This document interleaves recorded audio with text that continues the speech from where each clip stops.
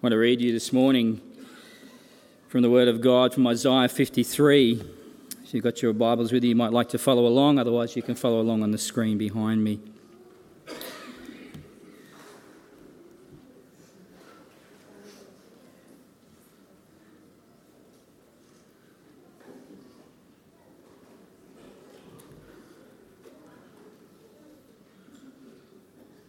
Actually going to read the whole of the chapter this morning, right through to verse 12. Although there are only 3 verses really that we're going to be focusing on, verses 4 through to 6.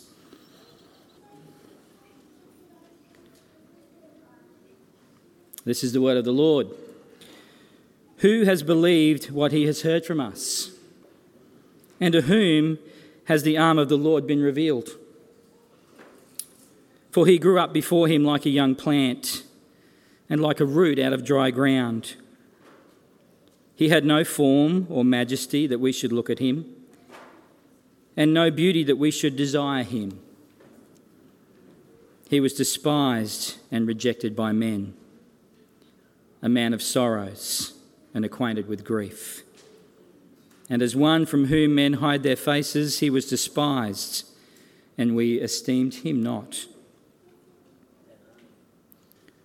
Surely he has borne our griefs and carried our sorrows. Yet we esteemed him stricken, smitten by God and afflicted. But he was pierced for our transgressions. He was crushed for our iniquities. Upon him was the chastisement that brought us peace, and with his wounds we are healed.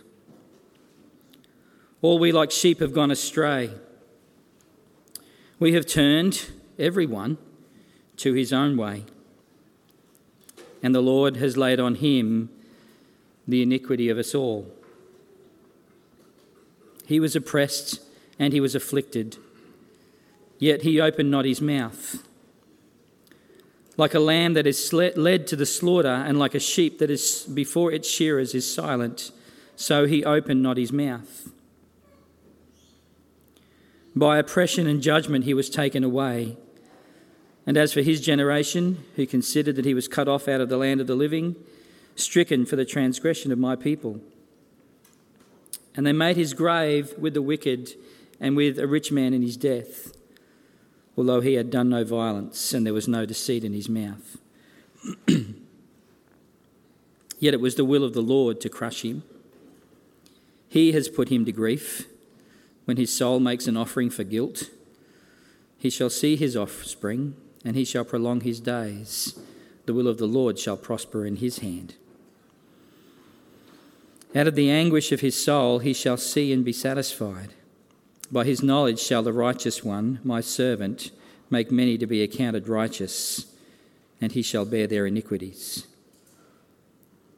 Therefore I will divide him a portion with the many, and he shall divide the spoil with the strong, because he poured out his soul to death and was numbered with the transgressors. Yet he bore the sin of many and makes intercession for the transgressors. This is God's word to us this morning. Let's pray.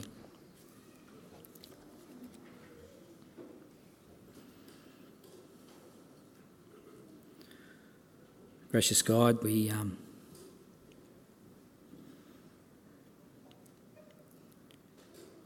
come before you and we want to bow before you this morning, because you alone are God. You are exalted above all things. There is no God but you. You are robed in majesty and splendour and glory. You are perfect and holy and glorious. How could a God so majestic and magnificent and holy and righteous and pure ever have anything to do with fallen, broken, sinful humanity? And yet your love is so great for us that you reached out to us in our need in order to redeem us for yourself, in order to bring us back into fellowship with you, even though As the words from Isaiah points out, we had gone astray. We turned away from you and gone our own way.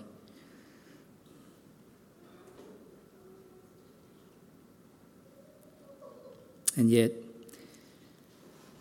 that did not deter you. You chose instead to come and give your life as a ransom for ours. And this morning we reflect upon that.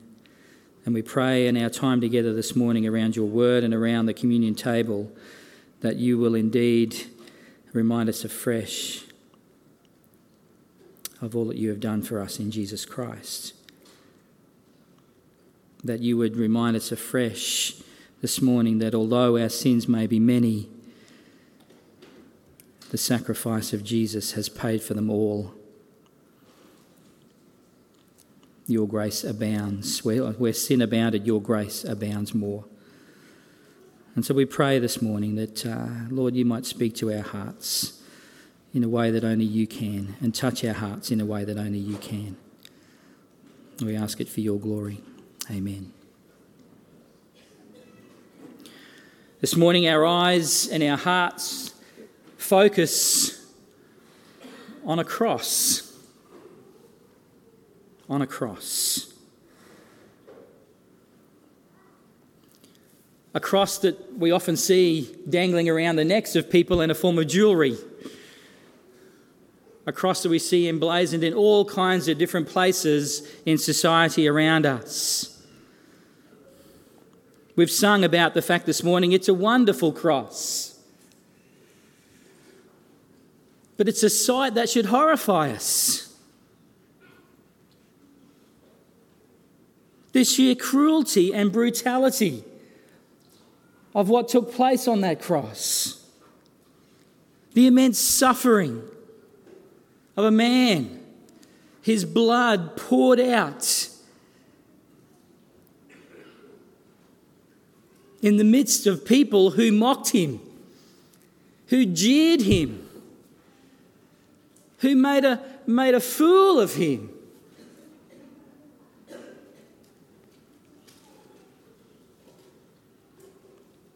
There on that cross, as Jesus hung there was an eerie darkness that descended for 3 hours, from midday through to 3 in the afternoon.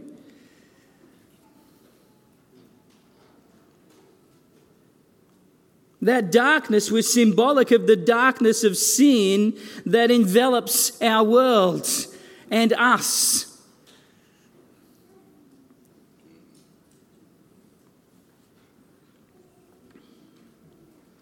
It's a scene that should horrify us.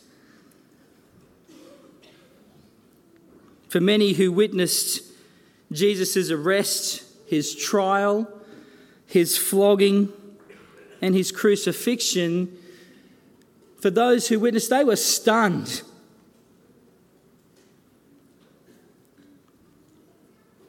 So many had put their hope and trust in him. He was meant to be God's Messiah, his promised king and his promised deliverer. It was he who was meant to be the victorious one. He was meant to defeat his enemies, not for him to be destroyed by them.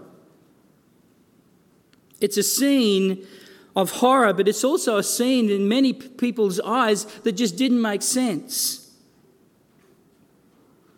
Even today, the crucifixion of Jesus doesn't make sense to a lot of people.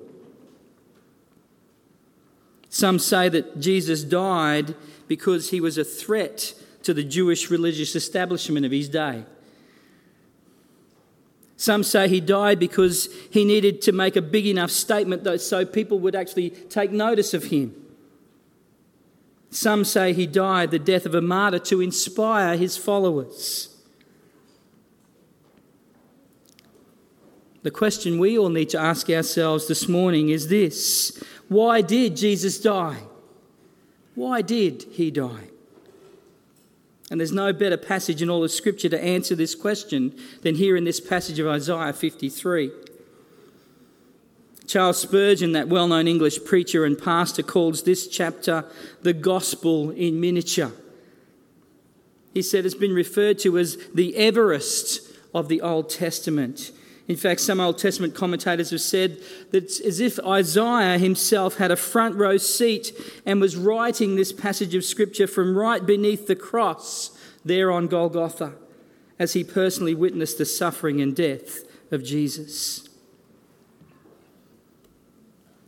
So what do these verses teach us about Jesus' death?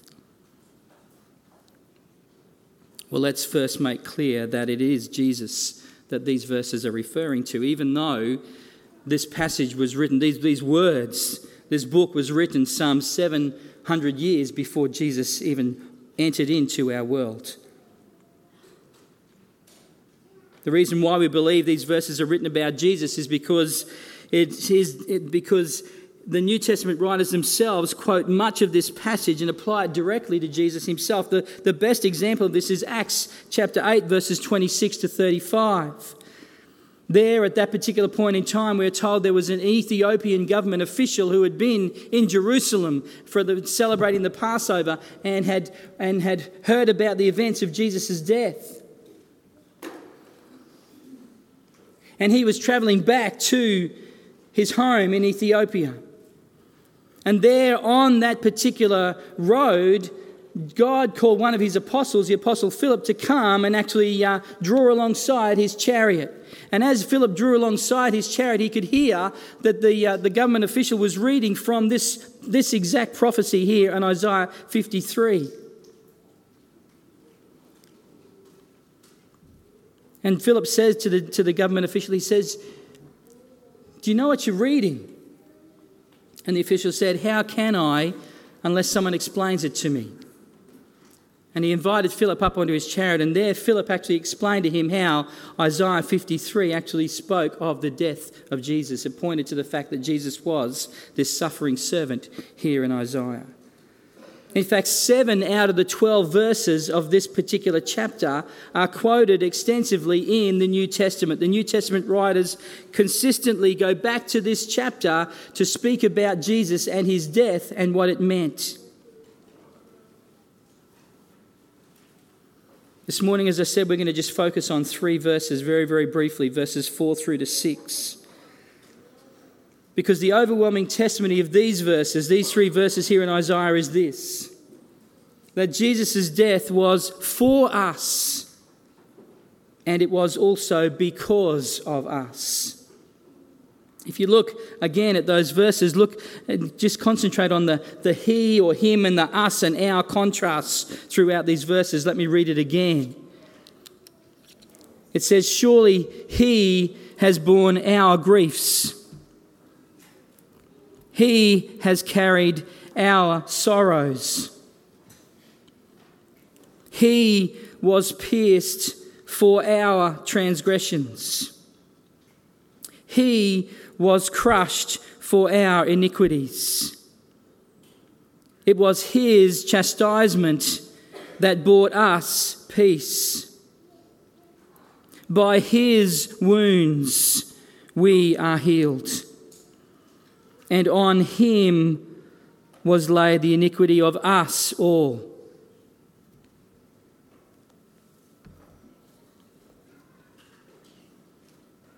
Jesus' death was for us, but also it was because of us.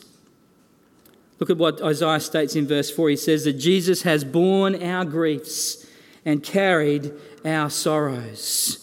That word "borne" means to lift up and carry away a heavy load.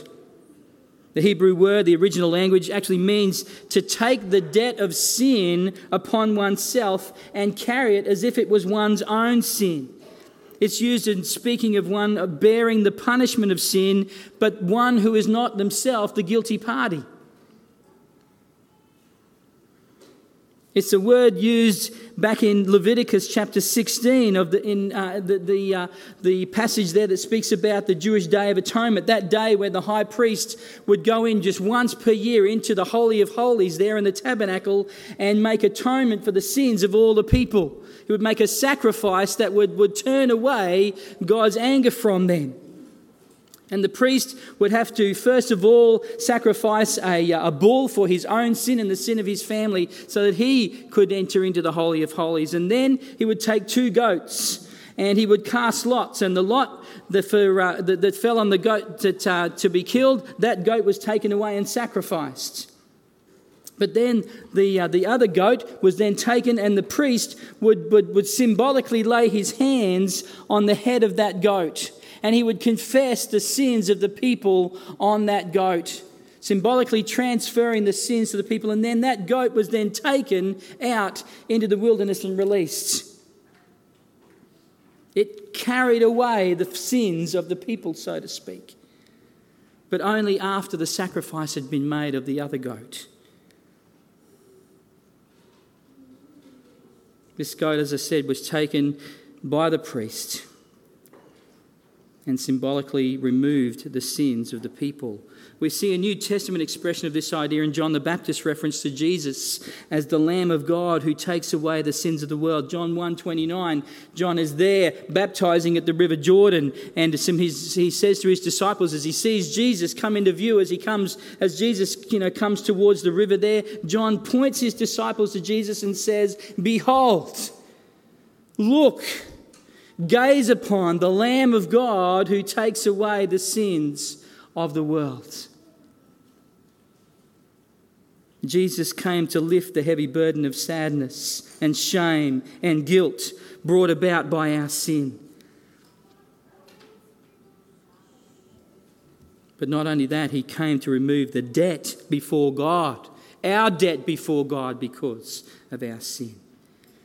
Because Jesus knows that it is our sin that alienates us from God and which results in us coming under his judgment and his wrath. And so here we see that the fact that he has borne our griefs and carried our sorrows, that Jesus is the only one who can bear that on our behalf. There is no other one who can do that. This emphasis on Jesus bearing the burden and punishment of our sins becomes more apparent in verse 5, whereas here we are told that it says, "He was pierced for our transgressions and crushed for our iniquities." That term pierced refers to the fact that Jesus not only had a spear thrust into his side to see if he was dead, but that he, in fact, was nailed to the cross. His hands and his feet were pierced. Psalm 22:16 says, "For dogs encompass me, a company of evildoers encircle me. They have pierced my hands and my feet." Very much pointing to this death of Jesus Christ on the cross. He has been pierced and crushed. Those terms describe extreme distress resulting in his death. In fact, the Hebrew words there behind these terms are the strongest ones in that language for a violent and excruciating death. The reason he was pierced and crushed was because of our transgressions and our iniquities, we are told.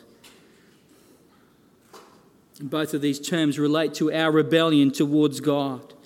That word transgressions refers to a crossing of a boundary. It's a refusal to adhere to God's authority and to deliberately break his law.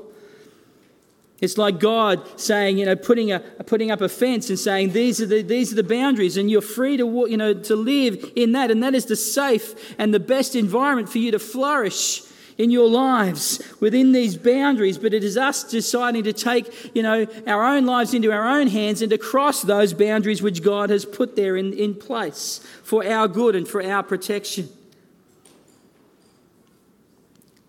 But it is also those boundaries are there to symbolize God's authority over us as his creatures. And we reject that authority and cross them anyway. To say, "No, God, we will not obey you, but we will obey ourselves."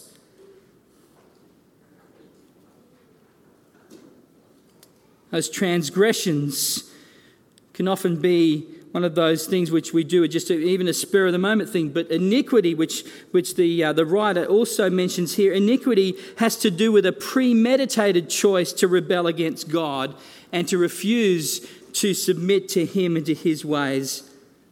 It's more to do with this heart attitude rather than just our actions. It speaks of an inner corruption within us. And we are told he was pierced for our transgressions and crushed for our iniquities. The suffering and death that Jesus experienced was all on account of our rebellion towards God and his ways, of refusing to obey his laws and instead seeking to follow our own ways. And yet, because of his chastisement, that discipline, that punishing, we are told that it resulted in our peace. Upon him was the chastisement that brought us peace. That word peace is the Hebrew word there, shalom, meaning a wholeness and a restoration. See, Jesus' punishment, which he bore for us on the cross, has secured for us an everlasting peace with God, that we no longer need fear his wrath for our sin, that we have assurance that our sins are forgiven and that we are ourselves in his safekeeping, to know that our eternal future is secure with him.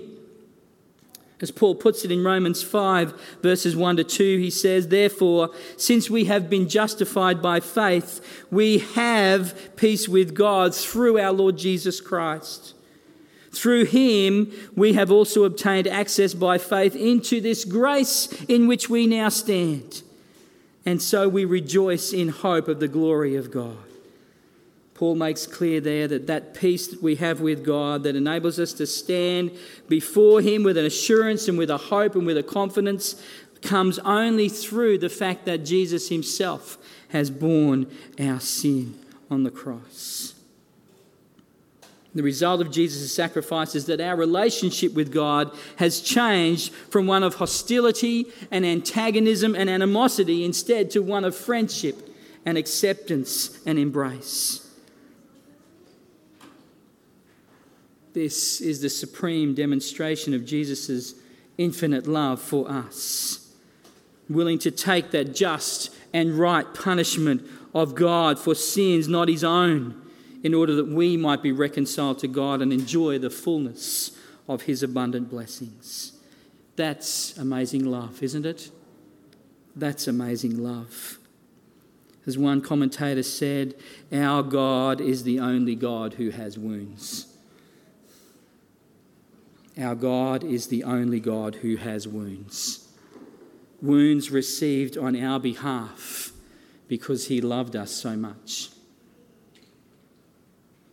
That word wounds is picked up there in verse 5, where it speaks about the wounds of Jesus, that those wounds which refer to the incredible beating that his body took there in not only on the cross but even prior to the cross, through the flogging that he received from the Roman soldiers. The King James Version renders that word wounds stripes, and in that famous phrase, "by his stripes we are healed." That word wounds can actually refer to the welts and the torn flesh that actually result from that scourging, the stripes across the back of Jesus. By his stripes we are healed. Healing meaning that we have been cured. We have been restored to that which was of original condition, to our original wholeness in Jesus Christ. In other words, there is that removing of sin. There is that bringing back to that beautiful place of wholeness and goodness and completeness.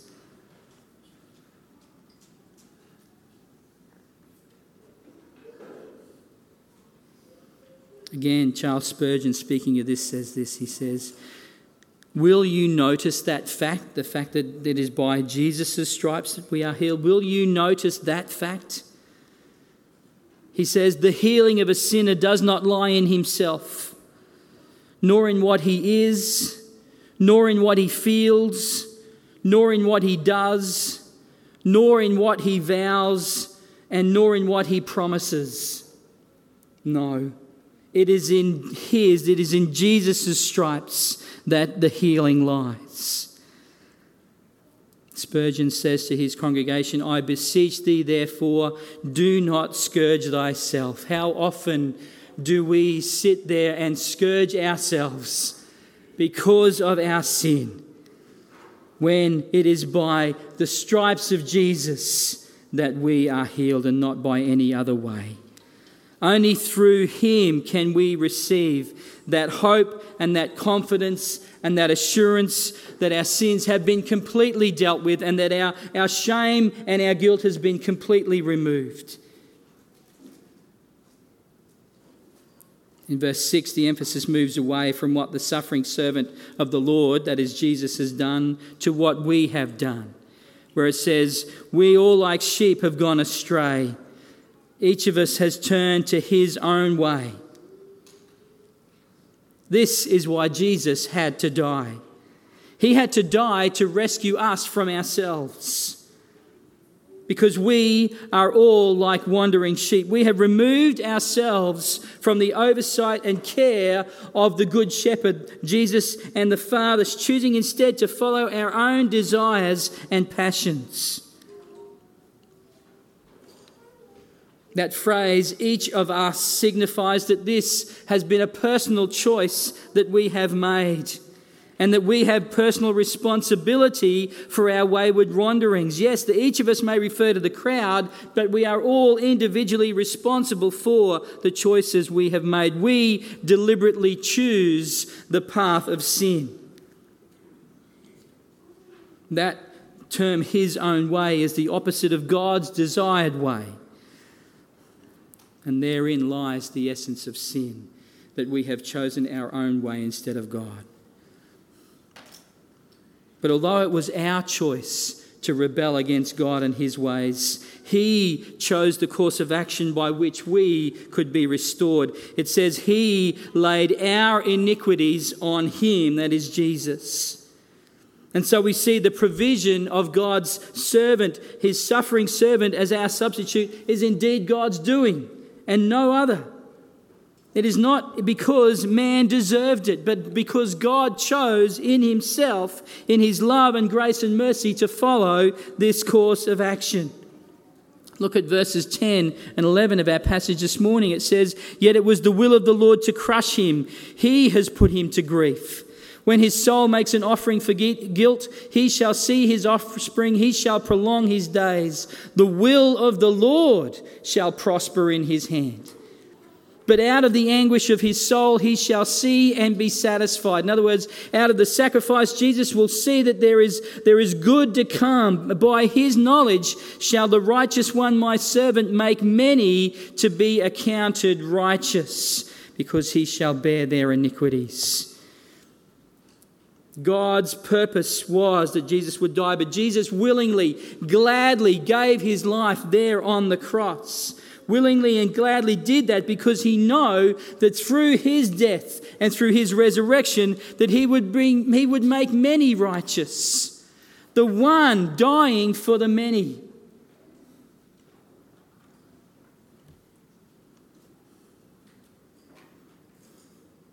Verse 6 begins with that term, "we all," but it ends with the same Hebrew word, "us all."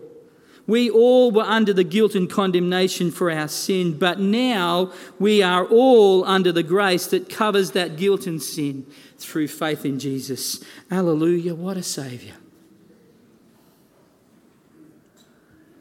You know, these verses, folks, are actually a confession. They're actually written as a confession of the people of God, realizing. They come to that realization that it is indeed God who has dealt with their sin once and for all through his suffering servant. It's a confession on their behalf, and it's a confession that we should make on our own behalf, because it's a confession that is needed to experience the forgiveness and the restoration from God. And so we have to ask this morning, is it a confession that you yourself have made? can you add your voice to the voices of those who say, surely he has borne my griefs. Surely he has carried my sorrows. He was pierced for my transgressions and crushed for my iniquities. And the chastisement that was upon him has secured my peace with God. And that by his wounds I am healed. Is that your confession today? I trust it is. Because if it is, then today surely is a Good Friday. And every day then is a blessed day, because we have been reconciled to God. That we are now recipients of all of his abundant blessings in Christ, his chosen and treasured possession. And that we no longer have to fear him. We no longer have to be in shame before God and guilty before him, because we can come and confess our sins and know that God has completely dealt with them, that they're all gone, they're all done with. Are you struggling with that today? Are you are someone who is struggling with your sin, that they overwhelm you, they burden you down, you struggle with the shame and the guilt of that sin in your life? You think of yourself, how on earth could God love me? Well, folks, there's the evidence that God loves us. Amen?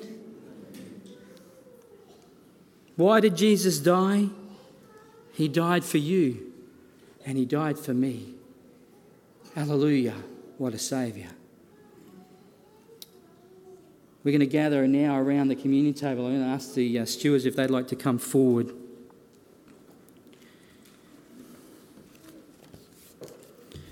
Jesus, knowing what awaited him. On the night before he was arrested and betrayed, and then before he was to stand trial and was to undergo that horrific death, Jesus gathered his disciples together. And he says, I have been eager to share this final meal with you. And they gathered around the table, and it was the Jewish Passover meal. And of course, the Jewish Passover meal was all about recognising that God had in history past actually rescued his people from slavery in Egypt. And that it took God's mighty hand to do that. That there was no way that they could have rescued themselves. God had to act on their behalf. And the Passover pointed to the fact that God indeed had to rescue the people. But that he did that, and he rescued them out of slavery. This table this morning, points to Jesus, who was the absolute fulfillment of that Passover meal. Not that we were rescued from slavery from human bondage, but we've been rescued from slavery to sin and death.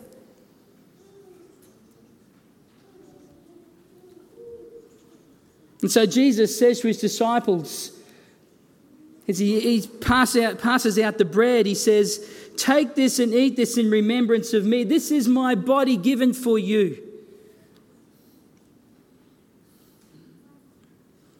And then he took the cup and he says, this is the new covenant in my blood. This blood, my blood, which will be poured out for you, is a new agreement between God and you, my children.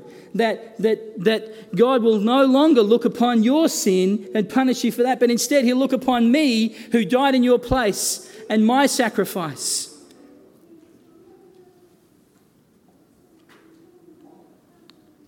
And so we ourselves this morning get to partake in this meal with Jesus, and Jesus himself reminds us afresh in these elements this morning that it is him who has died for us. The bread of life. It is he who shed his blood for the forgiveness of our sins. And so I invite you this morning to partake of these elements. I want you to eat the bread this morning. And as you eat of that bread, thank Jesus for the fact that he would come in order to die for you. personally he would die for you. And that as you partake of that bread, that you symbolically, you take Jesus into you. And you say, Lord, there is only in you that life is found, that eternal life is found. And I want to partake of you. I want to partake of that life with you. And then we're going to drink of the cup. We're going to do that together, though, so I ask you to hold the cup. We're going to drink of the cup, that cup which speaks of the blood poured out for us, the forgiveness of sins. And I want you, as we drink of that cup, to think afresh this morning of the fact that there was nothing. Jesus held nothing back in order to save us. He gave his very life for us. And that our response should be that there should be nothing that should hold us back from Jesus and giving our whole life to him, should there? Nothing whatsoever. So let's pray. And then I invite all of you who have put your faith and trust in Jesus as your Saviour to partake of these elements this morning. Let's pray. Father God, we want to thank you this morning for this special reminder of the death and resurrection of your Son, the Lord Jesus Christ. That it was him who came in order to die for our sins, to reconcile us to yourself. And that it is a pure act of your love and grace, and nothing that we deserved, Lord. And as we partake of these elements this morning, help us afresh to confess our sins before you. Lord, to receive your forgiveness and then commit to walking in that righteousness that you have made possible for us in Jesus. We pray, Lord, that we might just be overwhelmed by your love afresh this morning. And we ask it in Jesus' name. Amen.